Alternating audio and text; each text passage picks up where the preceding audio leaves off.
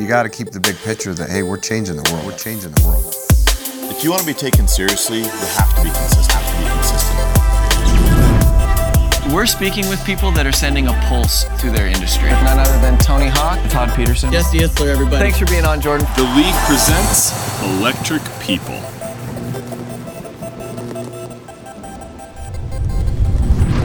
What's up, Electric People? Welcome back. I have one of the most important people on the planet here today. Have you ever been called that before? Never before, thank you. This is Tim Ballard. So, Tim is the founder and operator of Operation Underground Railroad.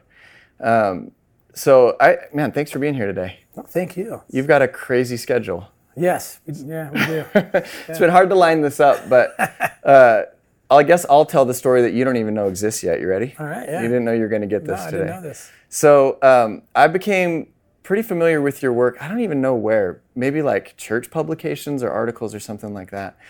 And I was asked a couple years ago, just in conversation, who I looked up to, who a couple of my heroes were. And I said, or maybe the question was, if you could have lunch with somebody, who would it be? And I was like, that guy with like the blue eyes that's like liberating. I'm not kidding you. Thank you, man. Yeah, That's dude. so nice of you. No, well, I believe in your work. I think Thank what you're you. doing is the most important thing that people could do. So, but I really thought that because I was like, that's a person who, the name of the show is Electric People. We talk to people that are making a real difference in their field and the standouts, right? And so as I started learning about your story and learning about kind of what drew you into it, I hoped for the opportunity to meet and share it. So randomly, I was in Salt Lake City maybe 2 years ago, and I was on the phone with my wife, and you walked right by. Now I know that you're constantly at the airport. And I was I live, it's my second home. Yeah. I was talking to my wife, I was like, hey, there's that guy that I look up to. I don't know how often you get fanboyed, but you're getting it right now. So then I was working with your team to try to set this interview up, and they've been super awesome and accommodating, but your schedule's literally crazy. It is. And then we ran into each other in another airport. That's the thing, yeah. So then, I live at all airports. That's right. So then I'm at LAX on the phone again with my wife, and you walked by, and I was like, I'm taking it this time. So that was where we actually met, but it started years before that, man. Wow. So Cool. Thanks for being on the show. I appreciate it. Oh, it's an honor. So for you guys that don't know, Tim has a personal mission to end human slavery, to end trafficking. It's a big, bold goal, but you guys are doing it, and it's amazing. So why don't you tell us how you got into the whole thing? Sure, yeah. So first, the problem, people I think would be shocked to know that we're talking about 30 million plus people enslaved today. People who don't control their own bodies. And about 25-30% of those are children. So we're talking millions and millions of children. There's never been a time in history where more people have been enslaved than right now. And our focus is to find those children. It's sex slavery, it's slave labor, and it's organ harvesting. And I got into this work accidentally, really. In the early 2000s, I was a special agent for the U.S. government, but I was tracking down terrorists and doing some narco investigations. I was on the border, where I wanted to be, and I was loving life. And yeah, correct me if I'm wrong, but we've had a couple like Navy SEALs on this show, and something about you special ops people, if I could put you in a box, is you want to be where the action is. Like, you love the fight. So did you just always want to be like chasing bad guys and things like that? I did. Yeah, I did. My first job after grad school, I went to the CIA, and I was mostly doing desk work. And I really wanted to get out in the field, and I was there during 9/11. And, oh, wow. And what happened was one of the terrorists, Mohammed Atta, came across the border, the southern border, Calexico, California, from Mexico, where he staged, and from there he launched one of the attacks on the towers. And so I thought, I want to be down there. I was doing terrorism work, mostly analytical stuff at the CIA, and I said, I want to be on the ground looking for those guys, and I want to go to that border where Mohammed Atta crossed. And I speak Spanish, and I thought that's what I want to do. So in the wake of 9/11, they created the Department of Homeland Security to combat the threat coming in from outside into the homeland. So I got into that agency, one of the first in, and I started. You're like a literal guard at the door. Yeah, that's what I want to do: investigate cases dealing with terrorism. My first job was my post was at the border. They thought I was nuts. I said, I want to go to the border. I said, no one wants to go to the border. Everyone's trying to get off the border. You're like, we have tons of openings actually. Yeah. Which one would you like? It's crazy work. It never stops. The borders, bad things are happening. And then I was there for 6 months, had my office at the port of entry. I mean, I'm looking out my office window into Mexico, and I'm just loving life. We're crawling through tunnels, we're investigating these cases.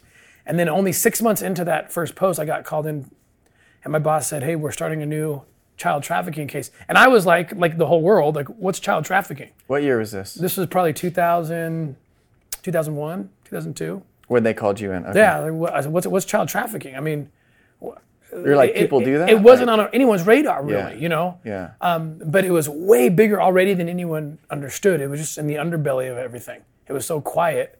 And so they put me into this group, and I took the challenge to do it. I was scared to death. I didn't know what this was. No one really knew what it was, and it honestly was worse than I thought. I mean, I remember the first time I sat down at a computer and they said, this is your first case. We just pulled this stuff from this guy's car. We don't know who he is, but we think he had kids with him and whatnot. And I'm looking through these files, and it was these children just being brutally raped. So you take this job, and they just have to expose you to this. That's the crazy thing. And I told you this before we started rolling the camera, that in preparation for this interview, I didn't know how much we can talk. And so I've been listening to your podcast, and we're talking like this. You do it. Like, is that just kind of how the field is, where they sit you down and say, hey, listen, this is the world that exists, so you know what you're getting into? Or how does that go? No, see, it's funny. There's no way to prepare someone for that, for like this moment where I'm looking at these kids. There's nothing anyone could have taught me, because let me tell you what happened. These kids look like my children. They have blonde hair, and they have blue eyes, and they just look just like my kids. And they're about the same age, these little boys. And they're just being brutally raped. And I remember falling to my knees, dry heaving into the trash can, and the world was spinning. And I just got into my car, I drove to my kid's school, checked them out, brought them home, and just held them and cried like a baby. And my wife have no idea what's going on. They're like, Dad, what's going on? Like, Yeah. And I was like, how can I do this? This is what it is. Why did they ask you to do it? You know, it's interesting. I'd only been in the agency for 6 months, and my boss sat me down and he pitched this idea, and I said, it is the one position that you can refuse. Oh, really? Yeah. The other ones are given by assignment. Yeah, if they tell you you're going to do narco, you're going to do. You can't really. But if you know, and my boss said, look, I didn't know this. He was a new boss. I didn't even know him. I didn't know he knew anything about me. And he said, the reason I'm asking you, because I asked the same question. I said, I've only been here for 6 months. This is like a super difficult assignment. Why don't you give it to someone more seasoned? And he said to me, it was so bizarre, totally unexpected. He said, well, I happen to know that you're a person of faith. That's a big part of your life. I said, yeah, that's true. So you're a praying man. I said, yeah, that's true. He says, well, let me tell you something. Only a praying man is going to make it through this. Wow. And that's all the preparation I got. They sent me to undercover school. Because what happened was the laws changed in 2006. So I'm doing these mostly child pornography cases. I finally kind of got used to it. I steeled myself against it, you know. I had to get. They make us see a shrink. That's by policy. You would think, like, Yeah. right? Like, because you have to be exposed to everything. You don't. I mean, you have to know what evidence exists and all that stuff. Oh, you right? have to be an expert on that case and everything that's happened, and Yeah. you see the child, you're interviewing the child, and so so I trained myself to not, because what I was doing was, after that first experience, I had a little PTSD from it, and it was just like every time I'd see a child victim, I'd see my own children's faces kind of superimposed on How could you on not, those kids, you know? and it destroyed me. It almost destroyed me until I could figure out how to pull it away. Later on, I ended up bringing that back, which you don't forget to ask me about it later, because Okay. it's a different. It's once we get into the OUR part. I'm along for the ride, man. But, so yeah. but don't forget that question, because it's interesting what happened where I embraced that concept of making these kids my kids. Oh, okay. But to kind of answer your other question, so in 2006 the laws changed, okay, and it was enormous what change came upon us, because what happened was, for the first time, the U.S. government was allowed to send their agents overseas to investigate potential American pedophiles who were raping children overseas, and then being able to hold them accountable there as if they committed it on our soil. Wow. It's a very unique crime. Yeah. You won't find anything else like it. Frankly, it's probably not constitutional, but no one is going to challenge it, because Right. it's such a badass law. You know, we need Yeah. it. So anyway, so they send me to undercover school. But we're all still new in this. And my first scenario, they give you these scenarios. They put you in a studio, kind of like this one, right? And you're sitting face to face with a role player. Now, this guy is one of the top undercover operators in the United States. Been doing it for years. And he's playing the role of a general smuggler. But for the point of the scenario, he doesn't know what I've been told to ask him for. Okay. Because the whole idea is I've got to get it out of him. I've got to get it out of him. He's a general smuggler, but I'm going to have to get him to bring me children. And they have cameras everywhere. You're sweating, and they're going to critique everything you're doing. They're going to determine whether or not you can be an undercover operator. So I sit down with this guy. My stomach's just churning. I just want to throw up, and I start bringing up the subject of children, right? So we get like a couple minutes into that conversation, and that guy says out of roll, which means cut. Like usually if there's a problem, he says out of roll. He's turning kind of ashen color, and he stands up and he says, "I've got a daughter. So you can't ask me this." And he looks to the instructor. He's like, "What is this? Some kind of joke? I'm not going to talk about this." And he walks off the set. This is the expert like interrogator guy? This is one of the top undercover operators. Okay. But the point I'm making is not that the U.S. government didn't have the best. They did. Is that nobody in the early 2000s, there was no curriculum. Yeah, you were right at the very beginning. For infiltrating, because we were just learning how, I mean, again, go back to, you can Google in 2000, 2003, 2005, child trafficking, modern day slavery. Nothing's going to come up. It wasn't something anyone was talking about. The media wasn't touching it. And so we were kind of on the cutting edge. And it was basically just figure it out. And then they gave me the assignment, you go overseas and you're going to go find the American pedophiles who are hurting kids. I said, what do I do? Figure it out. Just figure it out. You're an undercover operator. Go down there, be a pedophile, be a trafficker, be whatever you need to be. Find the children and then find the Americans. And the problem that no one kind of saw coming was I could always find the children, right? But only maybe 20% of the time or less did I have the opportunity to find the American. And so by law, no one's fault on the US side. By law, if I couldn't find that American, I had to come home. Well, the problem is I've made myself the bait. So we work with these host governments like in Colombia, Haiti, Mexico, and they're saying, you can't leave. I said, I can't, I have to leave. The United States, we're the #1 consumers of child sex, child rape videos in the world. Wow. That's why these host governments need our faces. They need an American or Western-looking face to infiltrate the belly of the beast. We can get in 10 times faster than they can. But then I get myself in there and I was like, this is going to require more than the law lets us give. And we'd have to come out. And that's what led to Operation Underground Railroad when I got too close and I couldn't say no. And I had to quit to stay in the case. Well, and I happen to know too from, for our listeners, Tim has a podcast called Slave Stealer. Awesome name, by the way. Thanks. It's well produced. It's great. And in preparation for this, I got most of my tears literally this morning on the airplane, like listening to it, like trying to hold it back. Like it was heavy and it was great, but I appreciate the rawness of it and everything like that. But I happen to know that your wife was hesitant about you taking the role, but then ended up being one of your main supporters in the role. Can you talk about that for a second? Yeah, so, we had agreed, both my wife and I, that we wouldn't do, I think we had one day or a half a day in the academy on child crimes. And it was horrible.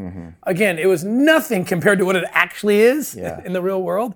But even that training session, I came home like, you won't believe what they were telling us. And she said, you will never work that kind of criminal investigation. Just worried about what it would do to you as a person and your soul and your mind. Exactly. We have these little stuff. children at home, and it's like, what could corrupt your mind? You can become cynical. Yeah. I mean, there's a real reason they send you to see a mental help by policy. Once a year, you got to get reassessed because it is nuts. Yeah. You can't believe. I won't even try to go there, but except to say, people wouldn't believe that it was even physically possible or that a human being could do this to a child. You would never in your wildest dreams be able to dream up what is actually happening to these kids. And there's nothing to prepare you for that. But even that training, I went home after that day of training and she said, you are not going to do that. I said, I agree, I won't. So when my boss asked me to do it, I told him I don't think I can do this. Even after he said, you're a man of faith and we need you. And I said, I don't think I can do this. And so I went home and talked to my wife and she says, there's no way you're doing it. You go home, you go back to work and tell him no. And I was concerned about telling no to this guy. He's like 6'4", He's been on the border his whole life. Yeah, just you know, hardened rugged. and- Yeah, he's got a big white hook mustache. Yeah. Wears cowboy boots to work. You know, like The guy. I didn't want to tell him Yeah. no, but that's what we had to do. And the next morning, I'm super nervous about telling this guy no, and my wife comes in full tears. She comes into the bathroom, and I'm getting ready, and she's crying, and she didn't sleep much that night, and she's Probably mutual, right? Probably both of you oh guys. yeah. Me, because I just didn't know how to say no to Yeah. this guy I was scared of, and my wife, because she was questioning the decision. And she said, for the very reason I thought that we couldn't do this, which is because we have kids and what might happen, that is the reason that you need to do this, because we have kids, because we know what a childhood looks like and is supposed to be like. And if it's true that there's millions of children forced into this, how dare we say no? And so I said yes, right? And then I got into something that, like I said, if I had known, Oh yeah. if I had known what it was going to be, I wouldn't have done it. But once you know it and once you're in it, you can't walk away. So it's Yeah, kind of that's what I was gonna say. Is once you know it exists, it's got to be really conflicting. But if you have the skill set and you have the awareness, it's almost like it chose you. You know. Yeah, you can't walk away once you and you know, through all the bitterness when you're part of liberating a child, that is sure there's nothing in the world like that. And so you'll go through hell 10 times over to let that happen once. Yeah. Well, you speak from experience. So you got thrown into it pretty quickly after you decided to say yes. Talk about I don't remember his name, but the first one that came to you with the necklace and all that. Oh, so that case was that not the first one? it was the first time that I had seen an actual child from one of the videos. At first, it was just all these videos. We were getting all the end users. That's mostly what we were doing is, you know, getting these American pedophiles, which was very So satisfying. you're finding the people that are consuming the content. Yeah, the consumer, because that's our job is to find Yeah. the danger in the United States. And you got to get these guys off the street. They're abusing children. They're a huge threat. So that was the focus. But most of the kids that you'd see in the videos, like the one I described, and I drove to pick my kids up, those kids are very difficult to find. Often they're overseas. There's no you're They're looking not like for close- documented and things like Right, that. they hide where they're at, and so it's hard to know where. And so it's haunting. Where are those kids now? You know, and you live with that. But this was a case where there's a little boy, 5 years old, being brutally raped in these videos. So we knew who he was, and we ended up getting information that we were able to apprehend his captor at the port of entry in Mexico, crossing the border. And when we got on him and pulled him out of the car, the little boy was in the back of the van. And What was he stopped for? Like, do you know what you're looking for at the border? Are Yeah, you there looking around, or does someone just say, "Hey, check this one out," or something? yeah, in this case, it was a customs official who, like a spiritual gift. I'll be honest with you. Like there was no absolute reason why. He said something just told me send this guy to secondary. And he's an American coming back. It's an from American Mexico. coming back. Yeah, he shows his passport and he said, "There's something wrong with this guy. Something's wrong." No other way to explain it. Yeah, Just that. and then they send him over to secondary. They pull up in a bag all these VHS tapes of his homemade porn with children. He just happened to be carrying He was it. kidnapped. Yeah, it was a collection. These guys are collectors. They're so obsessed. They're so sick in the mind. They can't leave their child porn for very long. Yeah. So back in those days too, it wasn't the dark Couldn't net. like wasn't- upload it. Yeah, and it was so- hard. yeah. You carried a bag of VHS tapes. You know. Jeez. This guy was kidnapping children from Mexico, bringing them to San Bernardino, California, not far from where you live. Mm-hmm. And he had this home. And inside the home, he had closed circuit cameras, like recording everything in the bathrooms, everything else. And then the homes had a haunting, creepy kind of combination of pornography and toys. The idea being this is how you desensitize a child. Like kids' toys. Yeah, Like, they have to desensitize the children, right? Groom them. So you bring them in, give them toys, and show them some porn. Make it normal for them, and then you show them child porn. And then sometimes you give them drugs, and you do different things. These kids get rewired into thinking that what they're supposed to do is have sex with adult men, you know. So so this guy had these videos, and that's how we knew about this little boy. But the moment for me, the pivotal moment during that operation was kind of as the dust was settling, this 5-year-old boy ran to me, and he just grabbed me, just held me, and was shaking. This is like in an interrogation room or something, like, or at the border. This is station right when or we got him. something? Right when we got him into safety, away from him, Yeah. and into a safe room. And I came in to learn about who he was, and he just ran to me and just grabbed me and was shaking at 5. And I didn't know if he was going to speak English or Spanish. And for some reason, his perfect English kind of shocked me and made it even like more, because instantly I thought, why do you know English? Because this guy kidnapped you when you were like an infant. You know, that's the only, you shouldn't know English. You know it because you've been abused. So, you know, you see what I'm saying? Like it just registered with me, like, and I just started crying. He was crying and I started crying, and he finally steps back and he just says, very simply, he says in perfect English, he says, "I don't belong here." And it just crushed me, because I could look into that kid's eyes and I knew the statistics. I could multiply that by 6 to 8 million children in the world who could also say, "I don't belong here." Lucky for this kid, he was saying it to a law enforcement unit that was getting him out, right? So we got him out, and this is when he gives me this necklace that becomes kind of a very important symbol for me. It was a necklace his sister, who had also been kidnapped and abused by this guy, that she had bought for him at a nickel and dime store. It was a little dog tag plastic necklace, and it said "Man of God" with a scripture on it, a biblical scripture. And he said, "Here." And I said, No, this is yours. He says, "No, you have to have this." And I said, "Okay." Like he also gave me a little Matchbox car that he had. And so I put it away, and I'll come back to that story, but fast forward a little bit, when I'm grappling with the idea of what to do with these cases that I can't work. But if I pull away, the case will fall apart because I've made myself the bait. So this one you can work because it's an American this is caught on before- American soil. Yeah. Okay. But I want to fast forward about the necklace. Yeah. And I'll get back to the, because I'm still an American agent in this case, right? But later on, when I'm thinking about quitting, and it seems unfathomable that I could do this or would do this.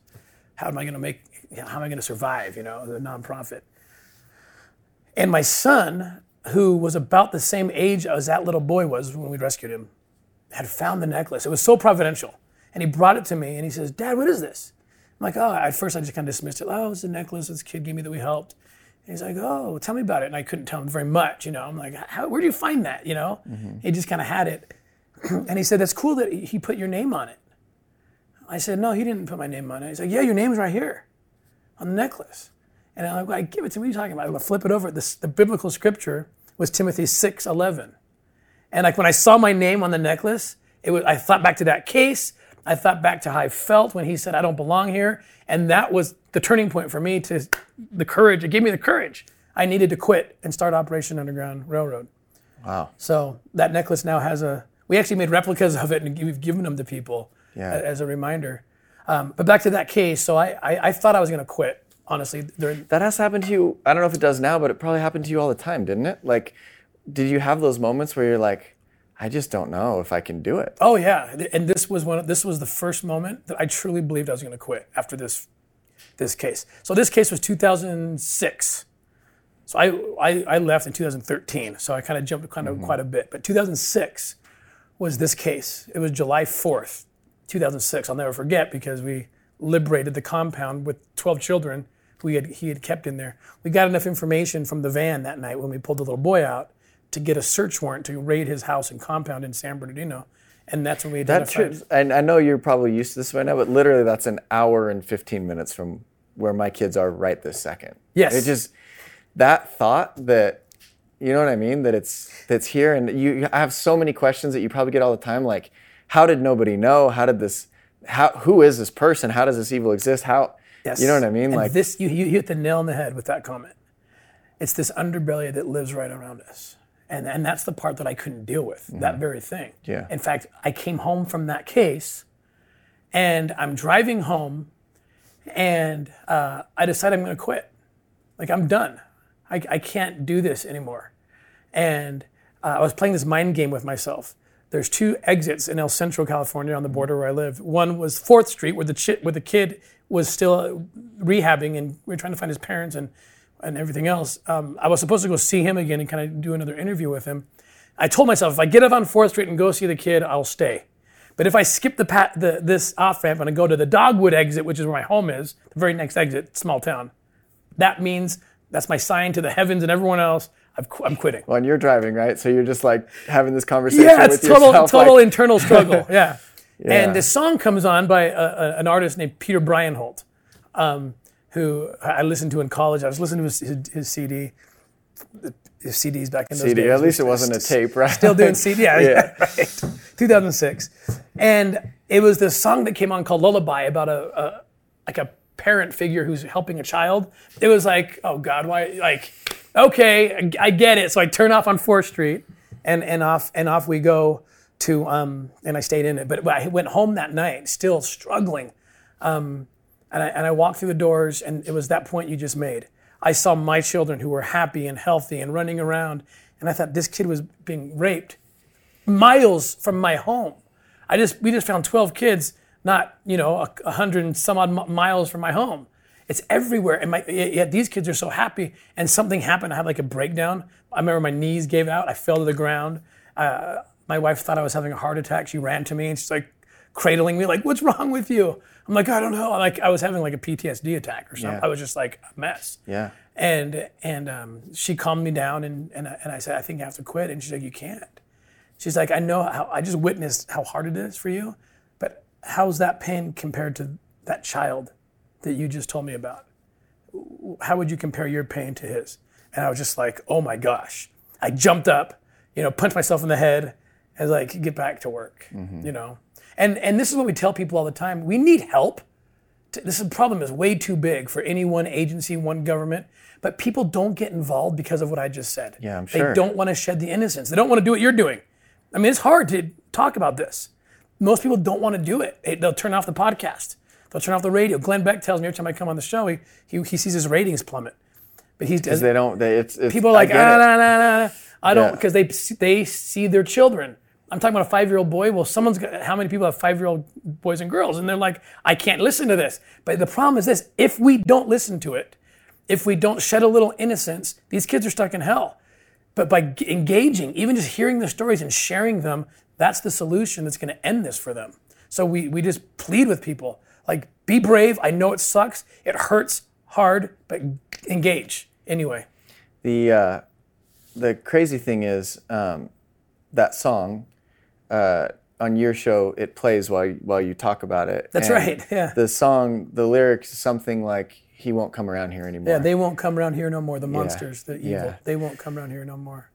What kind of a sign more clear than that, right? Like, It was like, curse the heavens. I Like, know. now I have to go. yeah. But I'm grateful, and the planet should be grateful for your courage to follow, because I'm sure that maybe I'm putting words in your mouth, but you're like, I'm just a guy, man. I didn't ask for any of this. Like, but do you feel yourself? Do you feel a responsibility to do it?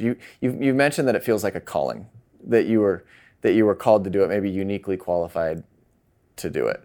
Do you feel that responsibility? Do you feel like, if not me, who? Absolutely. Oh, well, I absolutely feel like it's a calling, and it's funny when that calling really manifested itself, where I really had to kind of put my money where my mouth was.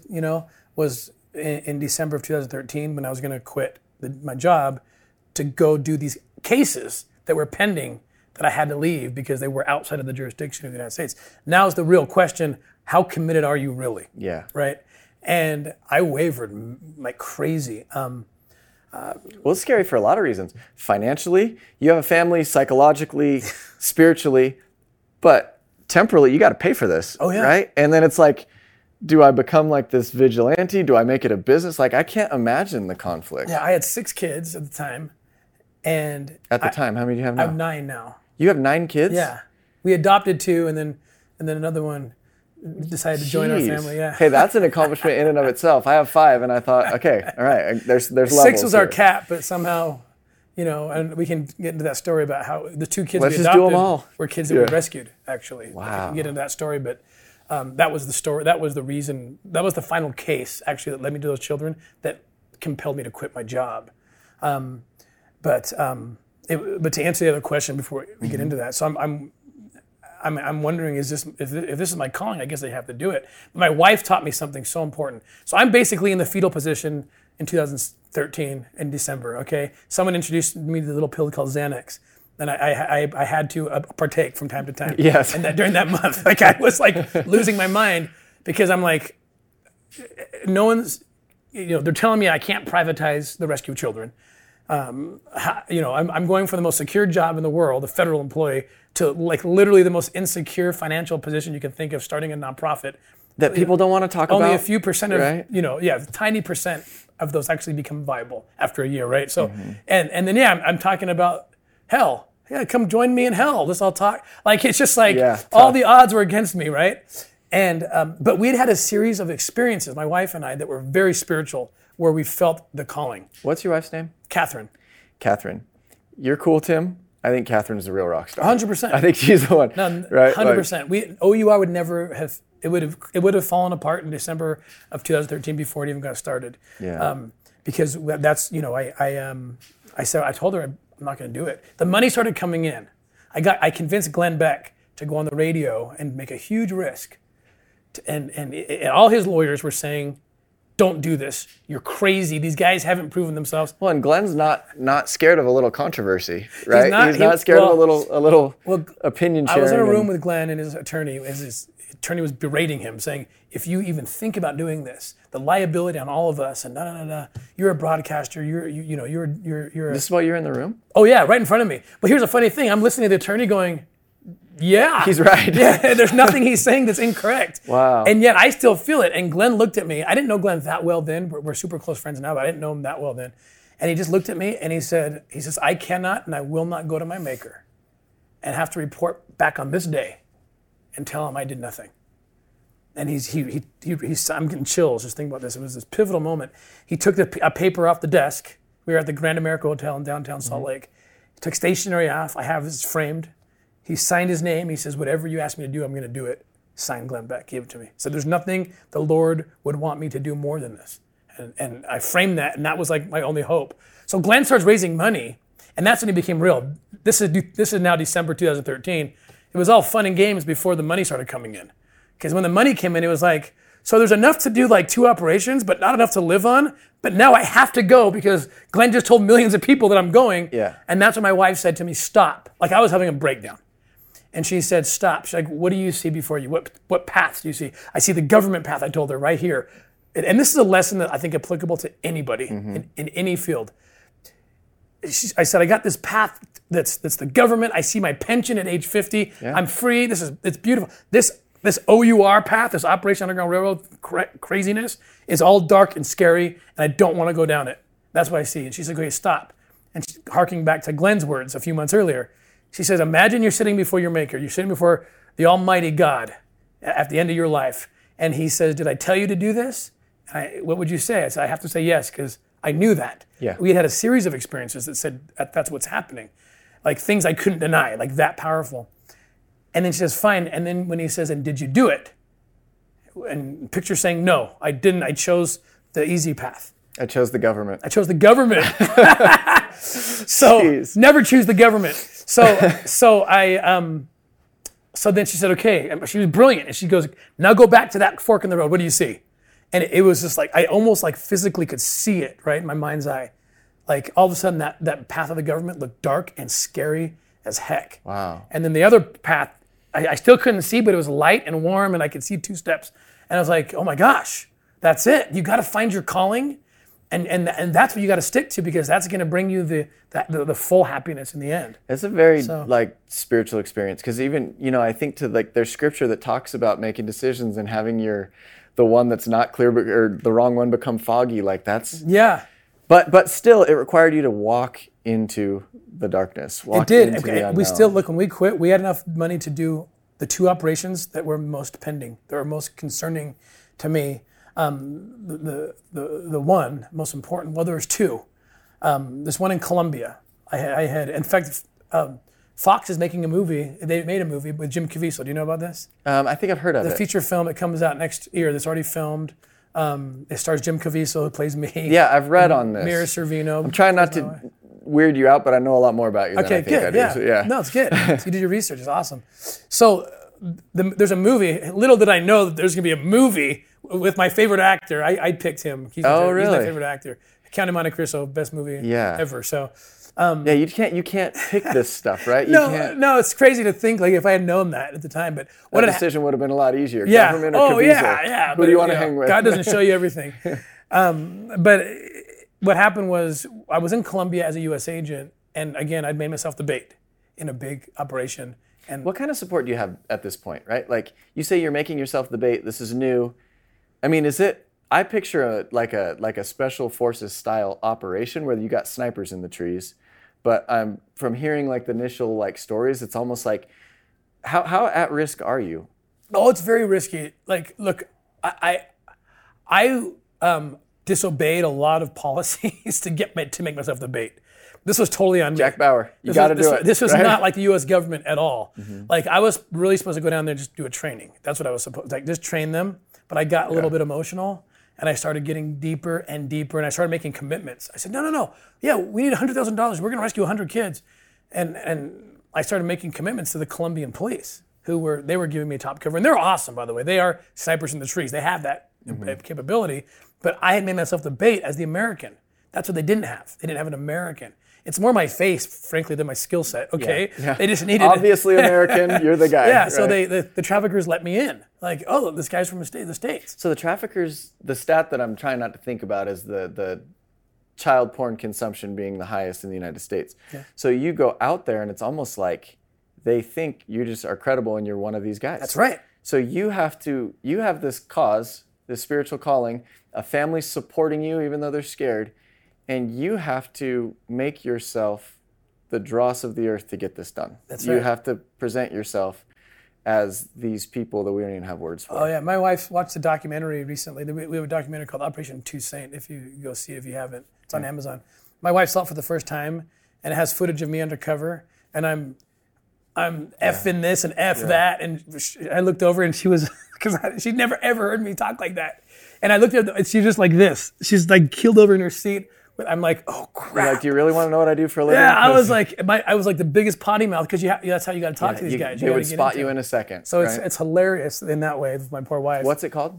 Operation Toussaint. Operation Toussaint. Toussaint. Okay. It just got nominated for an Emmy actually. We didn't win, but we're in New York last month. Look at that! Congratulations! Yeah. But it's a great documentary. It streams for free on Amazon Prime if you have Amazon Prime. Check it out.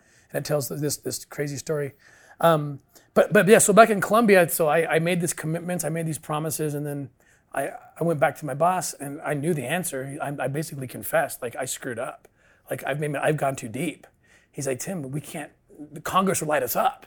You can't do that. I'm like, I know, but the Colombians are like, come on, we gotta go. So I quit. That was the point where I said, so you kind of almost had to. I kind of had to. It was, my wife. It was so easy. I'm like, what do I do? She's like, there's kids you have found that you can rescue. I said, yeah, but after we rescue them, we have enough money for that. Then what? Then we're gonna starve. She's like, I don't care. She's like, see, my wife plays on a different faith level. Yeah. Like, she's like, it doesn't matter if we live in a tent. Yeah. It's like, you have to go get those kids out now. So that was our December 2013. It would have to be like, we joke quasi seriously with the hours that guys work here that this is a family job. It's a family business. Yeah. Yours is a family calling, right? Yeah. Without that, it's impossible. 100%. So that operation ended up, it led to the biggest rescue that we ever heard of, even to date. 121 rescued, 15 traffickers arrested, and then it just snowballed from there, and we started it's turned into a mass operation that's still going on. Can you talk about how you do it? I'm always interested in the details. Like, how do you do it? Because you obviously don't kick the door open and draw guns on everybody, and kids, you're this way, guys, you're this way, right? Like, it's more complicated than that. Yeah. But the thing, I was just telling one of my friends here that you were coming in, and the first question, I bet you hear it all the time, we've already talked about, is, man, I have kids, I don't know how he does it, right? Oh, yeah. But he said, I don't know how you restrain. I don't know how you not see the captor and take his face off. Like, it's probably there's a bigger mission and stuff like that, but how do you actually operate, if you can share that? So every operation is a little different. In the government, it's much different than it is now. In the government, I sometimes was the guy that kicked down the door, but we don't do that anymore because we don't have guns anymore. So we're not a vigilante group. What do you mean you don't have guns? Well, OUR, we're private consultants. So we don't have badges, we don't have authority. Oh, okay. So we have to connect. When we work with the guys who have lots of guns, right? But we don't, we have a kind of a different role where we sit down with the government and we say, what is it that you need? Like, we know there's a problem in your country. You know there's a problem. We happen to have every tool that on the planet to find, extract, and rehabilitate children. What do you need? You pick the menu and we'll provide it for you. So we've built forensic labs before where it allows law enforcement to, like in Thailand. Thailand said, we can't even do a child porn case. This was like 3 years ago. Because we don't have the equipment, the tech, to be able to efficiently download evidence off someone's iPhone or computer. Like that level of tech, like the tech that like every kid has in their home office. Yeah, like they didn't have because you have to extract it in a way that makes it, you can still prosecute. It's sanitized. It comes down in a way that, that it's... They can tell it hasn't been doctored or exactly. anything like that. They didn't have anything. So we said, well, we know what you need. So we built a state-of-the-art, we call it the Thailand Internet Crimes Against Children Task Force. We built it right into their Royal Thai Police Academy, and now it serves as the digital forensic hub for all of Southeast Asia. Countries from all around come. I have a 6-man team just in Thailand full-time that work all of Southeast Asia, and they're doing between 10 and 20 ops a month, supporting with these guys. So I like drop in and see how they're doing. So you've multiplied yourself. That's what incredible. we've done. Yeah. So sometimes they'll say, look, we need an American to undercover, and so they'll like in this Colombia case, they said, look, we always work for them. Like we are just consultants for them, unpaid consultants, but we have MOUs in place and everything else to protect ourselves and protect them. And we basically become an extension of that law enforcement agency, informants. And they'll put me on a beach or one of our guys on the beach and say, just sit there, because we know that this is the beach that pedophiles from America sit on, and we know traffickers are going to come up to you. And sure enough, they walk out. Like people would come up to me in Mazatlan to buy marijuana. That's right. It's just like that. But open instead air. of say, hey, you want some multa? Or do you want to go parasailing? Instead they say, hey, what age do you want? I got 11, 10 on up. They're that brash? On certain places, if you go to the right places, they know that's why you're there. And I hope I don't sit on the wrong beach someday. Yeah, don't sit on the wrong beach. Don't sit on the wrong beach. Some of these beaches, like this one, was out in the middle of nowhere. Like it's this beautiful It's like beach. a code. Yeah. Like they kind of know. But little does the trafficker know. I got sunglasses with this little undercover camera, water bottle camera, and we're just getting everything. So then I go back to the Colombia and say, here you go. So the first time this happened, you were sitting on the beach. You. Yeah, me. And they come up and they say, hey, you want to party, whatever. Yeah. And you say, no, I'm good, but you're documenting it? Is that... No, I let them talk. We don't want to entrap, so it's like we want to catch people doing what they're already doing, right? Not induce them to do something. So I just sat there, and he's like, I can bring a girl, 11. I'm like, how old? Like 11? Is like, oh, really? Like, yeah, I got 10 too. Really? Well, how would that work? Oh, I see that house over there. He pointed to a house. He's like, I own that house. I could bring him there. I'm like, hey, listen, I got to leave today. But I got a bunch of buddies who are really interested in that. Can we talk later? Can I meet your team, your boss, whatever? And then all of a sudden, I'm talking to his boss, and now we're talking about doing a bigger sex party, right? So now we're growing it to basically build the biggest net possible to rescue as many kids as we can. But every step at the direction of and under the jurisdiction of the Colombian police in this case. But you're hanging it out there. You're the one that's having the conversations. Oh yeah, I mean, we got to go into the house. Like we got to go into the bad guy's house unarmed. I wouldn't even as a cop undercover. I wouldn't wear a firearm. For me, my personal it's more dangerous. How often do these I'm trying to assess the risk of that situation. How often do they just throw you out versus turn hostile? Like, are you scared when you're in there, or are you just so focused that you can't screw up? You're scared. It's like anything. Probably before a big game or something. When you're going to play in a game or whatever. I mean, you're scared to death. Yeah. Going similar there, but quite different. Quite similar, yeah. But you might not die, in a baseball game. But yeah. So you're just trying to focus and you go through every scenario. You game it out every scenario. Does it help that you have kind of an alter ego? Does it help that you're acting? Oh yeah. You have to have that. It does. Because it's almost like this other person that can get this mission done is not you. So you can almost do things through that. Is it like that? Oh yeah, absolutely. That definitely provides support. Mm-hmm. You usually have an objective. Like in this particular case, the Colombian prosecutor said, we need Eduardo, his name was Eduardo, we need him to commit. He says he wants to bring kids to a party that he's calling a sex party, commit to a date, and then he'll bring the kids, set a price, and a date. And The price sickened me. What is the price? oh, it's horrible. It's about in the market of sex, and I hate to even go here, but like adult prostitutes, it's about double or triple that for a child. If it's a virgin child, and they'll like kidnap kids and then groom them for $1,000 more, you're gonna get, they can give you a virgin because $1,000 more, so it'll cost about $1,200, $1,500. that's crazy. for me. like a day or a night. That's crazy to me because it's you often think that and I'm just learning about this, right? Like alongside with you on this, but like in my head, that level of evil and crime is for people that have rolled rubber band money that are spending 30 grand. $1,200? That's just crazy to me. It's crazy that for a few $100, that's literally what this life is going to. Yeah. This like the pure innocence of a child for a couple $100. Yeah. These are disposable people to the traffickers. Just These a product. Kids are product. I remember talking to one trafficker once, shocked my system. He was selling me a little girl, 7 years old, we just negotiated. The negotiation was done. He pulls out his iPhone and says, oh, look at this girl. And he'd been pulling his iPhone out all day, showing me, I got this one, and I'm like, oh, yeah, we'll take, we're just trying to rescue these kids. And then I thought it was over. He's like, oh, I got this one. I'm like, oh, he's got one more he wants to try to sell me. And there's this little girl in this white dress, this beautiful little child, and she's in the next picture, he's on a bike. And I'm like, oh, the next picture, he's in it, helping her on the bike. I'm like, oh, what? He's like, this is my daughter. He's like, I just want to show you. She's so cute. And Same phone, I looked same at him. like, Yeah, I'm like, dude, conversation. how do you do this? You compartmentalize like a madman. You said this to him, so you're being real with the guy. Oh no, this is inside. in your head. Yeah, Okay. I was just like, this is crazy. Yeah.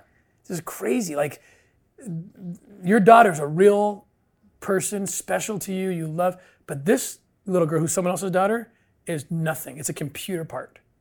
It's business. And it's just, that's how these guys function. It's a bizarre world, a criminal mind, Does it get to a point? Well, continue with the story. I want to hear how the operation goes down. So you're talking to Eduardo here, and Yeah.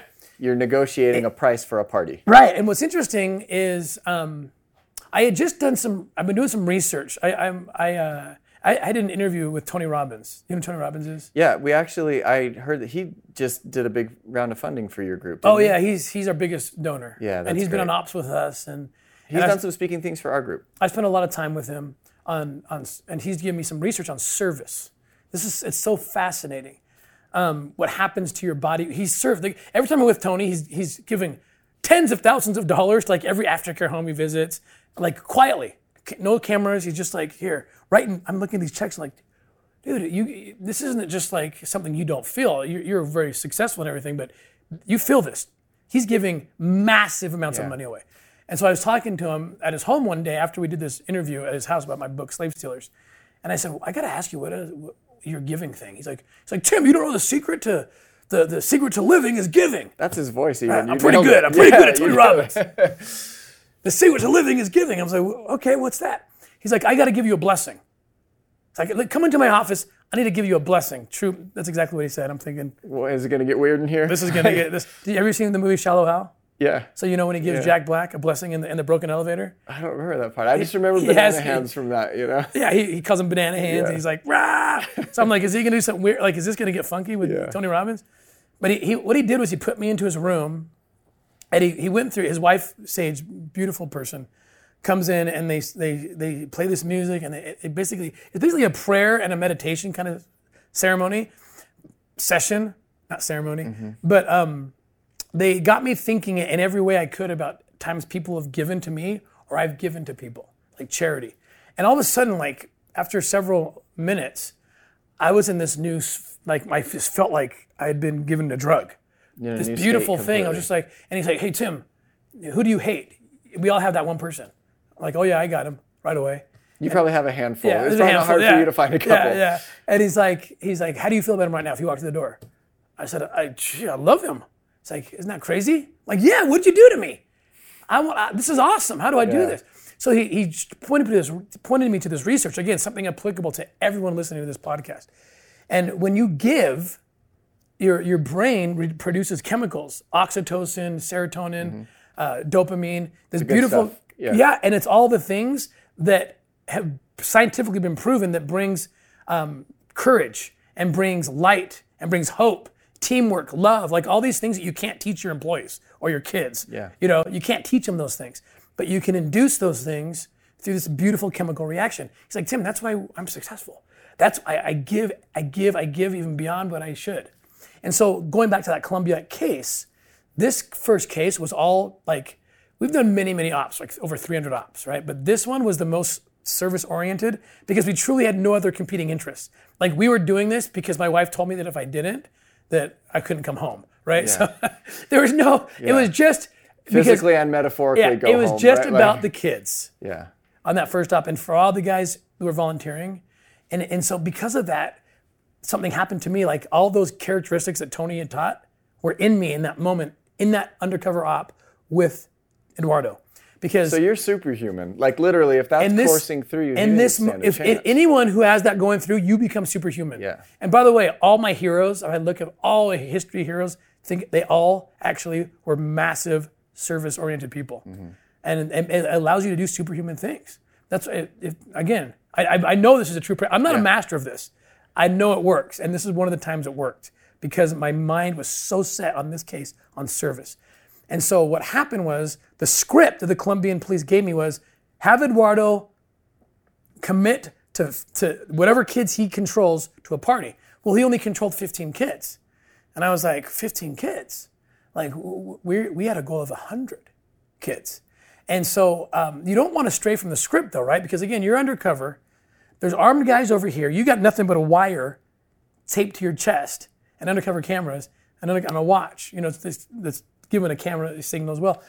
And what you don't want to do is like, so you're looking at that, looking at the threat. You know that they would kill you if they found out you had a wire.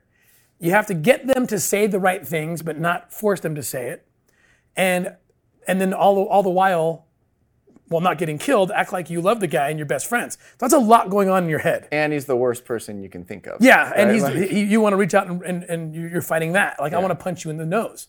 So you don't have a lot of leeway creatively. Mm-hmm. You're not supposed to because you're locked. Like it's very intense. But because I swear those drugs were flowing through my mind, from my brain into my body, it was like I felt almost like a RoboCop in that moment. I remember like, got it. And I got plenty of extra resource, mentally, emotionally to give.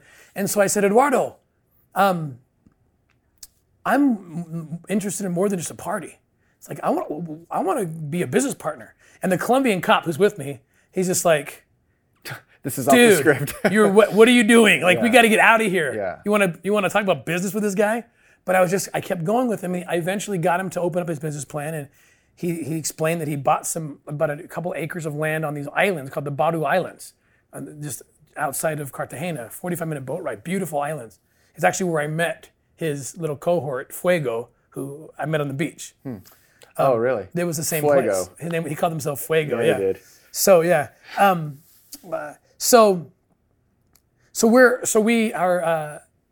he opens up this thing, his business plan. I said, "What do you need?" He's like, "Here's my plan."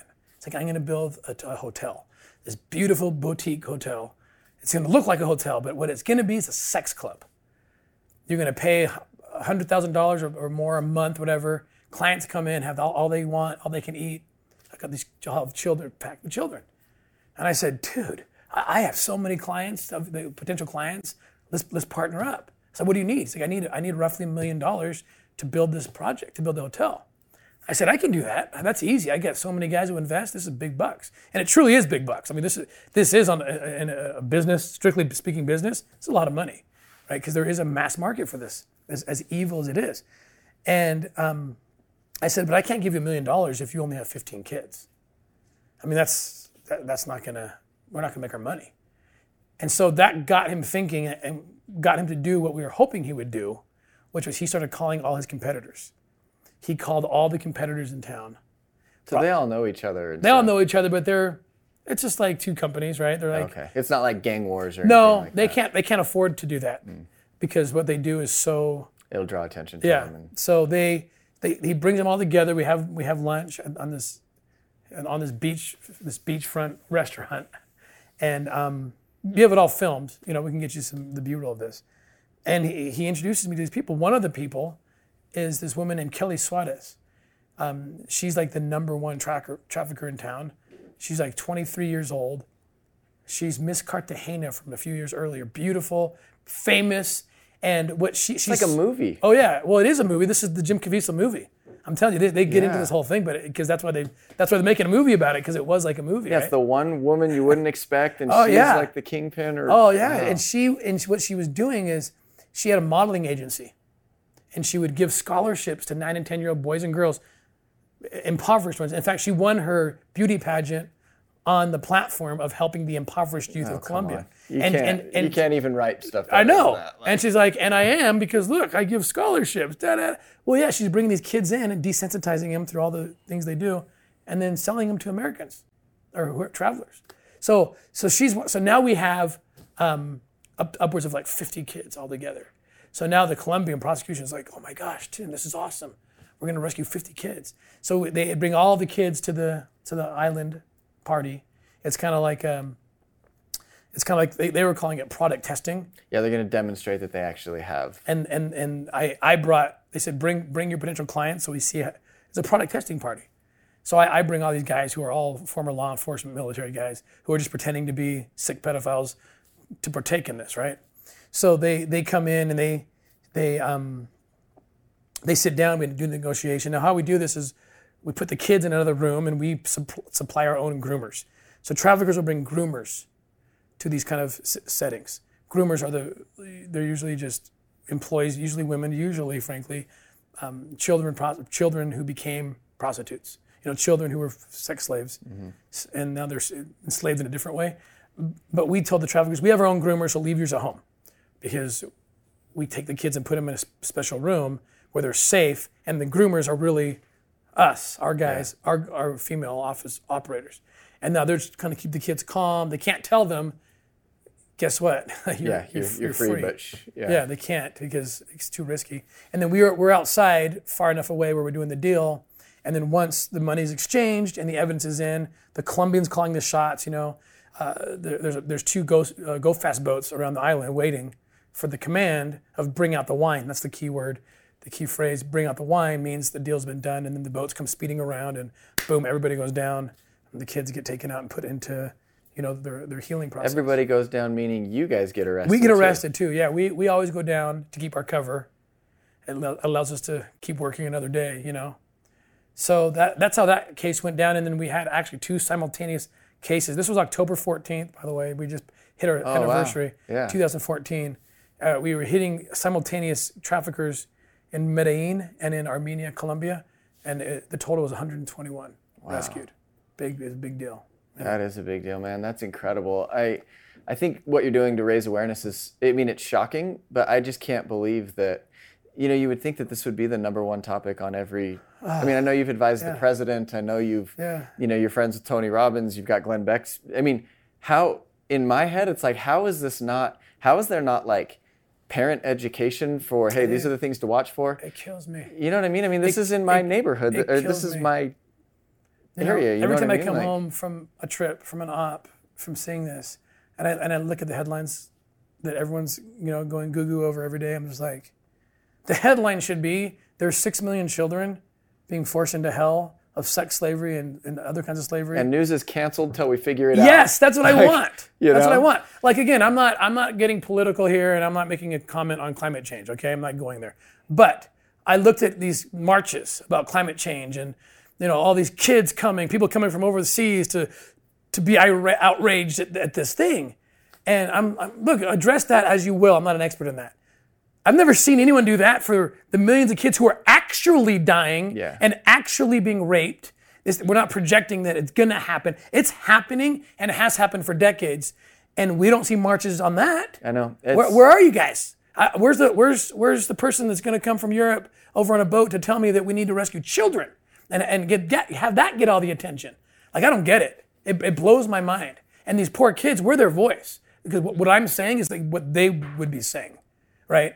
They would be saying this, like, help us. Yeah. Like, get us out of this hell. We could do it if everyone came together. Yeah. And there has, I have to admit, I mean, there's been a lot more going on in DC, especially. And, Sure. I mean, it's a theme, but I've never seen the public get outraged. Well, in my education, I'm looking for the public outrage. I think, and I 100% agree. And hopefully it didn't sound tongue-in-cheek when I introduced at the beginning that you're doing the most important work in the world. If we can't protect the most innocent among us, the future, the very people we're literally given stewardship over, then we've already lost the world as it is. Everything. However, I wonder if, first of all, this is probably how it starts. My education in this has come from you. I didn't know that there was more people in slavery now than there used to be. So it sucks and we probably should be bigger, but do you feel like it's catching fire, or are you disappointed with how much fire it's catching? I'm actually optimistic. That's what I was going to in ask. terms of the media that's getting out there. Like I said, when I started in this 17, 18 years ago, I didn't know what it was. And, by the way, I ran from it. So I don't blame anyone. Yeah. I sound hypocritical. I probably am being hypocritical. Because I'm saying, where's the outrage? Well, I was upon first acknowledgement, I was the guy in the hole hiding from it. Okay, so I get it. It's scary stuff. But our job, now that my face has already been kind of burned for undercover work, my primary job right now is to tell the story. And that's why we have our third documentary coming out next year called Triple Take. We have this feature film with Fox coming out with Jim Caviezel and Mira Sorvino next year. These are the things that are going to save us. And if you look back at history, like, how did we get rid of the legalized form of slavery that existed in this country, which was just as bad or worse than anything that's ever happened, right? Mm-hmm. I'm not taking away from that at all by comparing the numbers. Populations are much bigger today too. But how did it finally end? Did Abraham Lincoln just raise his hand one day and say, "Hark, I will now end this"? Mm-hmm. I love Abe, but that's not what happened, right? What happened was the storytellers, they changed it. Mm-hmm. Storytellers from the inside, like Harriet Tubman, Frederick Douglass, the abolitionist movement. I love the story of Harriet Beecher Stowe. That you just mentioned, you just learned for the first time what this was, right? Well, understand, people in the North in the 19th century didn't travel to South Carolina or Georgia any more than you and I today travel to Mexico or Thailand. Yeah. So they didn't, not that you have to go that far, there's 250,000 child sex slaves in this country, but they're more hidden here. But the point is, it wasn't much different for them as for us in terms of what they were doing. Why weren't they being louder about it? So Harriet Beecher Stowe, you can kind of make a parallel. She crosses the river, she lives in Ohio, crosses the river into Kentucky one day, runs into slavery, didn't mean to, accidentally stumbled upon it, just like a lot of people probably accidentally stumble upon an OUR video. Like, what is this? And she sees it for the first time and says, what is this? Like, I heard of this. Mm-hmm. I've never seen it. And so she goes home distraught, mostly at the North for being so apathetic and not having engaged this. And she's ashamed for not having engaged it, for not having known about it. But she says, I'm not a politician. I'm not a popular voice. I'm not I'm not an operator on the Underground Railroad. I mean, what can I do? And her sister knew of this struggle, wrote her a letter and says, you like to write. Why don't you use your talents and what you can? Write a story about it. And she writes this book called Uncle Tom's Cabin, which sells millions of copies, and it's the first real bright light on slavery, where people start reading and saying, this is it? Really? This is happening? And so that started this momentum, basically really shook the foundations of the whole country, and in some ways the globe, to the point where the government had to respond. I had no idea. And Abraham Lincoln, according to Harriet Beecher Stowe's son, when Abraham Lincoln met her for the first time in the White House, he bends down and grabs her little hand and says, so you're the lady that wrote the book that started this war. And It was true. He recognized it. It's the storytellers that get loud. That's why I want to see that kind of passion that we see in the streets about climate change or whatever other issues out there. Let's make this the biggest issue right now. Yeah. Children being kidnapped, raped, having their organs cut out. It doesn't get worse. There's nothing worse. I don't care what other problems people have seen. Instead we're spending all this time talking about a phone call in Ukraine and the impeachment. Yeah. It's just like, oh my gosh, like deal with that as you have to. Children are being raped, guys. And you're certainly not going to be helping on the cause when you're focused on these other things. And so there's only so many resources to go around. It's just like, it breaks my heart. And so that's why we feel like, yes, we're encouraged that the Harriet Beecher Stows have come out. The abolitionist movement of the modern day has begun in ways that we never saw years ago. But we're not there yet. We're encouraged.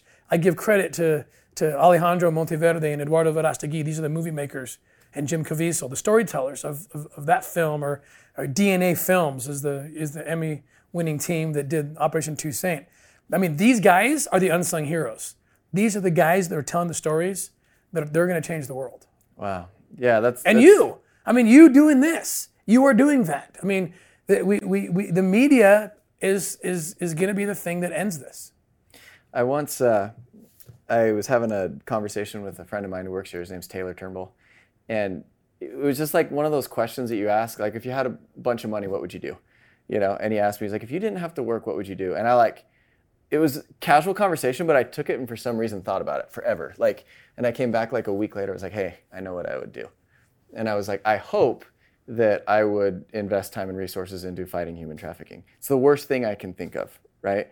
So having that, number one, like meeting you and hearing how you went through it, number one, I hope I don't have to wait till I am independently wealthy to do it. Obviously you didn't, right? You didn't wait till you had 2 months of groceries. And I hope the people that are listening are encouraged. They feel your enthusiasm, they feel your fire, and will get involved with this cause. But what I'm, I guess, gleaning from you is the courage to do something now. Because if it is the worst thing you've ever heard of, then what, right? Before we talk about where you see it going and how we'll beat this thing or whatever, if we can, I want to talk about, and maybe this goes back to your kids' faces. It's kind of an abstract concept, but the light and the darkness. I read a story, and I'm going to butcher it, so help me if I do, on an op that you were on. And I think it was asked of you how you deal with this. I have to portray myself as this, and the kids see me. How do you present yourself as one of these pedophiles to a 8-year-old kid, right? And if I remember correctly, you were taken down in the raid with everybody else, and were let go like on a hill or something like that. And the child or some of the children saw them let you go. Yeah. Do you know what I'm talking about? Yeah. And they knew that you were the good guy, and that was some sort of like divine, like you needed that. Oh, I needed it so bad. Did I do okay on the story? Is it accurate? You're very almost 99%. Okay, cool. So what happened was, well, look, when we get arrested with the bad guys, and you're so happy, you're just like, there's a scene in the movie. I just saw the movie, so it's fresh in my head. The Caviezel movie, where they depict that Jim, playing me, gets arrested. And he's like trying to look at the kid, and like he sends him like a message like, I'm the good guy, right? But the problem is you want to just run to those kids and say, we did it, we got, Yeah. And instead they're spitting at you. And you're happy they are, because they think you're like, a whatever, bad guy. you're safe. Yeah, they're just like, yeah, mother effer, you're in jail, man.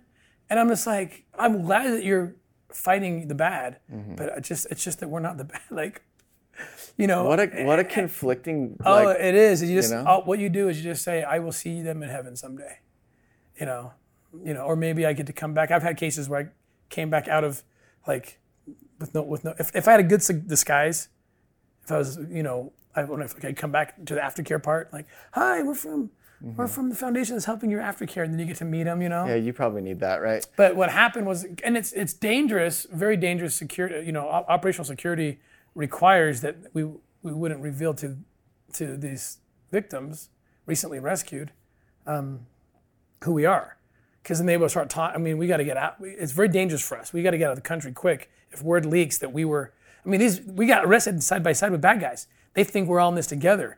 If they find out that we had betrayed them, that we were actually the cops the whole time. Well, and they eventually find out because they're in jail and you're not. They'll eventually find out. Hopefully not until discovery comes out, pre-trial stuff. But we're safe and protected at that point. We're in a different place, and we have time to mitigate.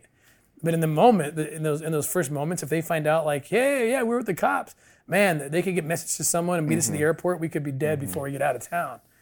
But what happened was, They took the bad guys first, the real bad guys, and then they started uncuffing us. And it was we don't know exactly what happened. Certainly some of the kids looked and saw that we were being uncuffed. And they're like, wait, what is going on? And then they asked one of the aftercare specialists. The aftercare team comes right away. And my team's in there too with them, helping and with the aftercare side. That's the most important part of what we do, frankly. And we stay with these kids forever until they're eventually reintegrated. Someone asked someone, one of the kids asked, what's going on? Like, oh, those guys were just pretending to be bad guys. They've been the whole time looking for you. They're the ones that got you out. And that was the first time in hundreds of cases where that happened. And by necessity, we had to walk by because we had to go on this dock to get on these boats. And that's where the room where the kids were. And they were just windows with screens. And so as we walk by, we're like, oh shoot, get your hands behind your back. Like we're still arrested, but it didn't matter. The kids came out and said, thank you, we know what happened, we know who you are. And they're crying. Wow. And they put their hands up on the screen. And so our guys are putting their hands up, just touching their hands through the screen, and everyone's crying. Like they're crying and we're crying. I got these big, special op guys who are just like, I've never experienced this before. This is the first and only time that we get to interact with these kids, Yeah. And it was, in fact, one of them said, this is really cool, one of the operators behind me was just bawling. He was like crying on my shirt as we were passing by the kids. And this sounds really cheesy now as I tell it, but in the moment it was just beautiful. He says, do you hear that? Because they were screaming, the kids were screaming like in like jubilation, like freedom. Like it was just like, and this operator's crying and he's like, that is the sound of freedom. That's the sound of freedom. And when I told that story to the producers, the name of the movie, the Caviezel movie, is The Sound of Freedom. Wow. And that line gets in at that point in the movie. So that was the same. That was the Columbia.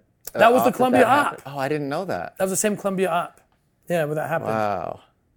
Man, that's it was like heaven convened to put these cool stories all in one op because they knew they were going to make a movie about it. That's that's what it feels like. This is like.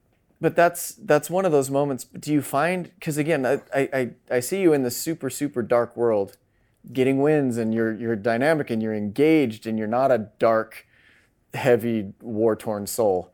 How does it work? Do you feel glimpses of positivity when you're in there? I don't even know if I can articulate it right, but. Yeah, no, this is such a good question. And it's one that I was asked a long time ago and I didn't know how to answer it because they would ask me like, how come you're even a positive person at all? Like, how do you go home and play with your kids? Because it seems like after hundreds of operations and all this misery, that you would just be just a miserable soul. And how do you sit knee to knee with these guys? And I was afraid to answer honestly in the beginning because I didn't know how to explain as I thought back to those moments. Because when I am knee to knee with the trafficker and the kids right behind the door and I'm that close, there's this light that I felt, this happiness, this like it was not, I'm saying the worst, most vile things and they're saying it back. And yet it's like, what is that? And it was actually years later when I was studying my scriptures and learning about the angels, the reality of angels as a doctrine, right? Mm-hmm. We read all through the biblical account and everywhere else. And it was made known to me, like I felt it strongly, like that's what it is. That's what the room's just packed full. The closer I get to the kids I know are surrounded by angels. Like I'm a big believer in angels, okay? And I wouldn't be except from what I've experienced. Not from what I've read, what I've experienced. Because, a lot of people have lost their faith in this work. How could God allow children to be hurt this bad? There must not be a God, or he's not a very good God, right? And I've seen people walk away and I got it. Except for me, my faith went through the roof through all this. Because, where God allows evil to act its act and allows for agency to be, to exist. And yet God weeps for these kids. And there's angels, I'm telling you, are with them. And the closer that we get to them, even though there's this evil between us and them, the closer we get, the brighter that light gets. It's like you want to get there just to be in the presence of these angelic beings that are protecting these kids. And that was the feeling I got. And so yes, there is this strange light in the dark that exists when you do this work. And if it didn't, I would be that miserable guy, and I would come home and I'd probably be suicidal. I mean, I probably would.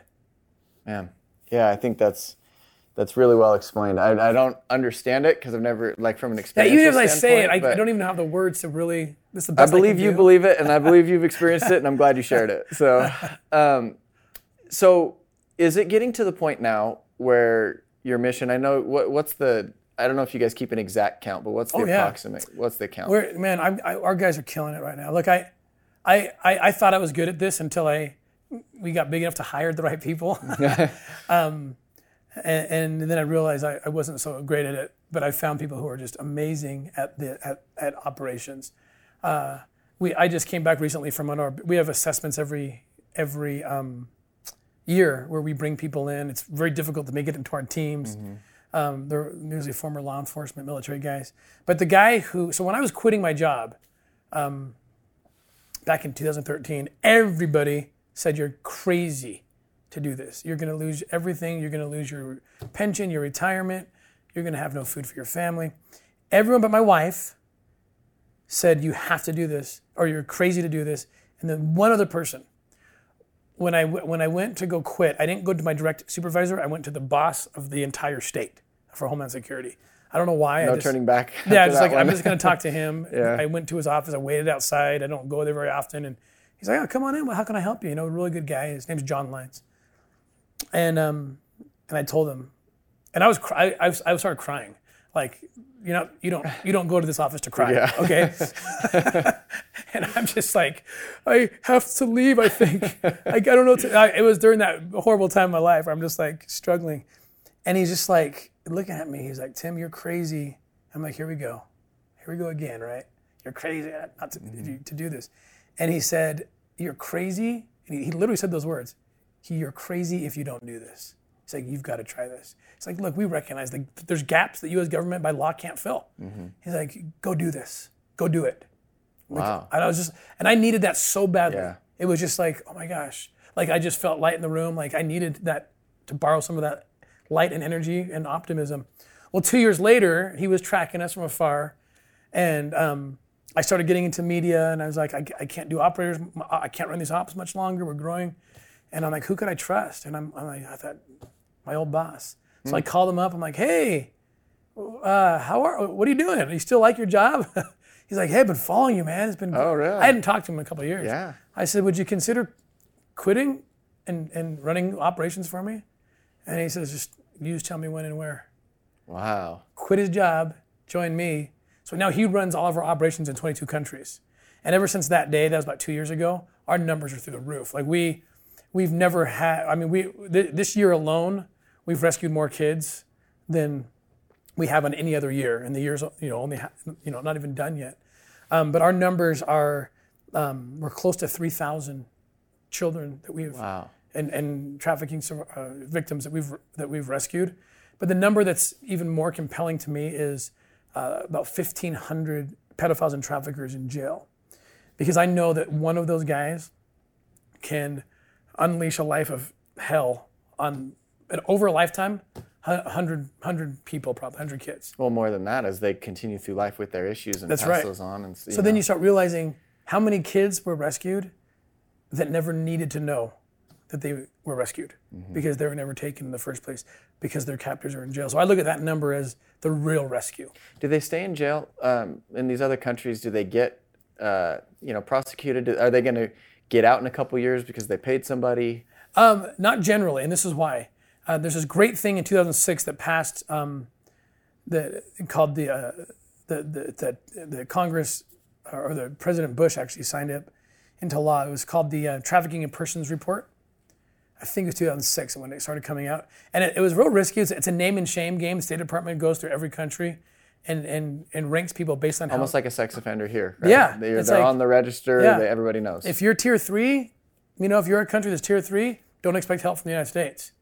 How do you get to tier 1 and tier 2? Create laws that are good, arrest traffickers, pedophiles, and then keep them in jail. So countries forfeit potential support from the United Yes. States if they support Yes. it. So what we do is we take advantage of that. So when we're doing an operation, we always invite the embassy to be part of it. So we got their eyes on it. Like, hey guys, these guys are going to support us, and they like to support us too. We love to have their support. They're awesome. They're, the U.S. government is our greatest ally in everything we're doing. And so we get together with them, and then when we do the operation, they know, Big Brother's watching, and they're going to see if you do any shady crap and let these guys out of jail or anything like that, that's going to affect your ranking. So that has given us a huge advantage to make sure that even in countries that are prone to corruption, that we have them on check. Wow. I'm not saying that it doesn't. Sometimes we've dealt with the corruption. In fact, Operation Toussaint, that documentary, talks about a case where we had mass corruption and how we dealt with it. We had all these guys arrested, and they were all bought their way out of jail within a week. But then we did something. We came back. So I'm not going to. Yeah, we'll watch it. Watch we'll the all watch documentary. it. We're all in. That's great. So, where do you see it going? Is it to the point now where I think of like what's that show, like the Dateline show or whatever, where To Catch a Predator, or whatever? Yeah. Do people in these other countries in this industry operate with fear because they know this is happening? You would think now, like I'll watch like To Catch a Predator, and I'm like, how could you be this stupid? Yeah. There's a good chance that you're not talking to the person you think you're talking to. You're talking to a 40-year-old man who's got a badge. Yeah. So in these other countries, is there whisperings of this group where they're like, hey, are they operating with fear? Are people saying, I'm out, the risk is too high? Yes, and that's part of the solution, right? You get people looking over their shoulder for the first time. They've been working with impunity for decades. Right. No consequence. Some countries had no laws for decades.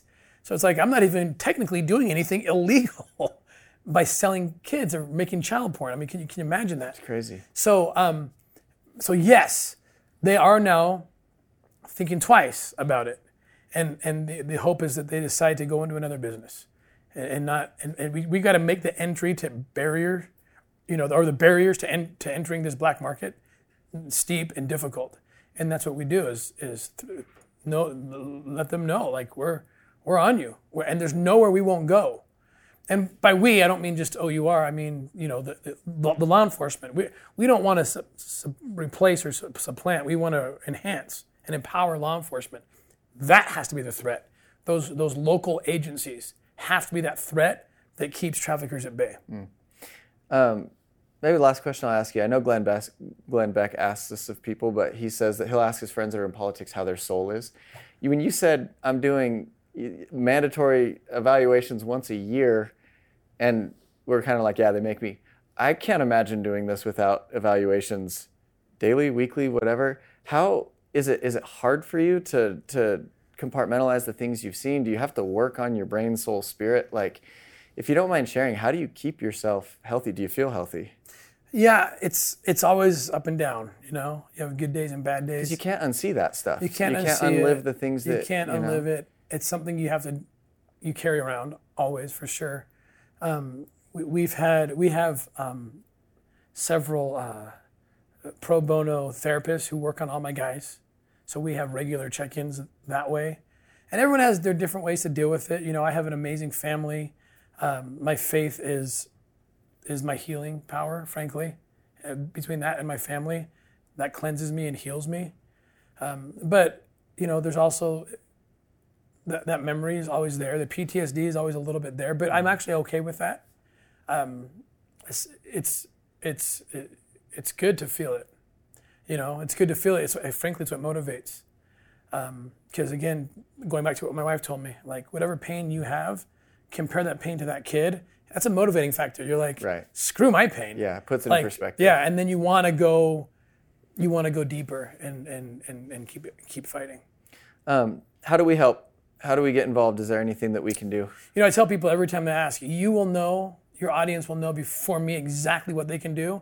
But what I would ask everyone to do is, I'd have them go watch the documentary, Operation Toussaint.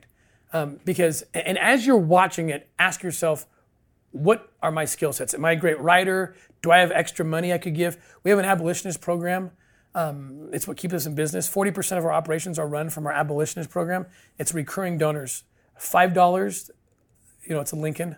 $5 or more a month and this is why this is important. When we know what's coming, we can plan better. We don't want to wait for the trends and the economy and have one ready and not be able to deploy Yeah, so it. it's like, look, we got these. We know that we're going to get 40% of our budget's going to be covered. It's not going to go away very soon because the recurring donors is our abolitionist program. People can look that up, but donate a little there, or maybe it's something else. Maybe it's you're good at planning events, or you want to help tackle certain political issues around trafficking. But people can go to our website, ourrescue.org, and they can. There's a tab that says "Join the Fight" with all sorts of ideas about how people can get involved. We also run a foundation that Glenn Beck started, that he gave us a couple years ago, called the Nazarene Fund, where we're dealing with trafficking and refugee issues with ISIS victims, Christian women and children, and Yazidis and ethno-religious minorities in the Middle East. So check out the NazareneFund.org too. We also run that. It's a little bit different mission, but just horrible stuff that's happening. ISIS is making a comeback right now. We're scared to death for our people out there that they're just animals. These ISIS folks, they have mass sex slave markets, and they get anyone who's not their way of thinking, and that's the fate of these thousands of children. So pray for those folks and just learn about what we do, and the answer about what you can do will come to you. Great advice. Well, thank you so much for sharing with us. Thank you for the work that you're doing. I know you don't do it for us, but you do it for us. So it's respected, it's appreciated, and thank you for sharing. Thank you, man. Thanks for hanging out with us today. This is Electric People. Take these principles and go be electric.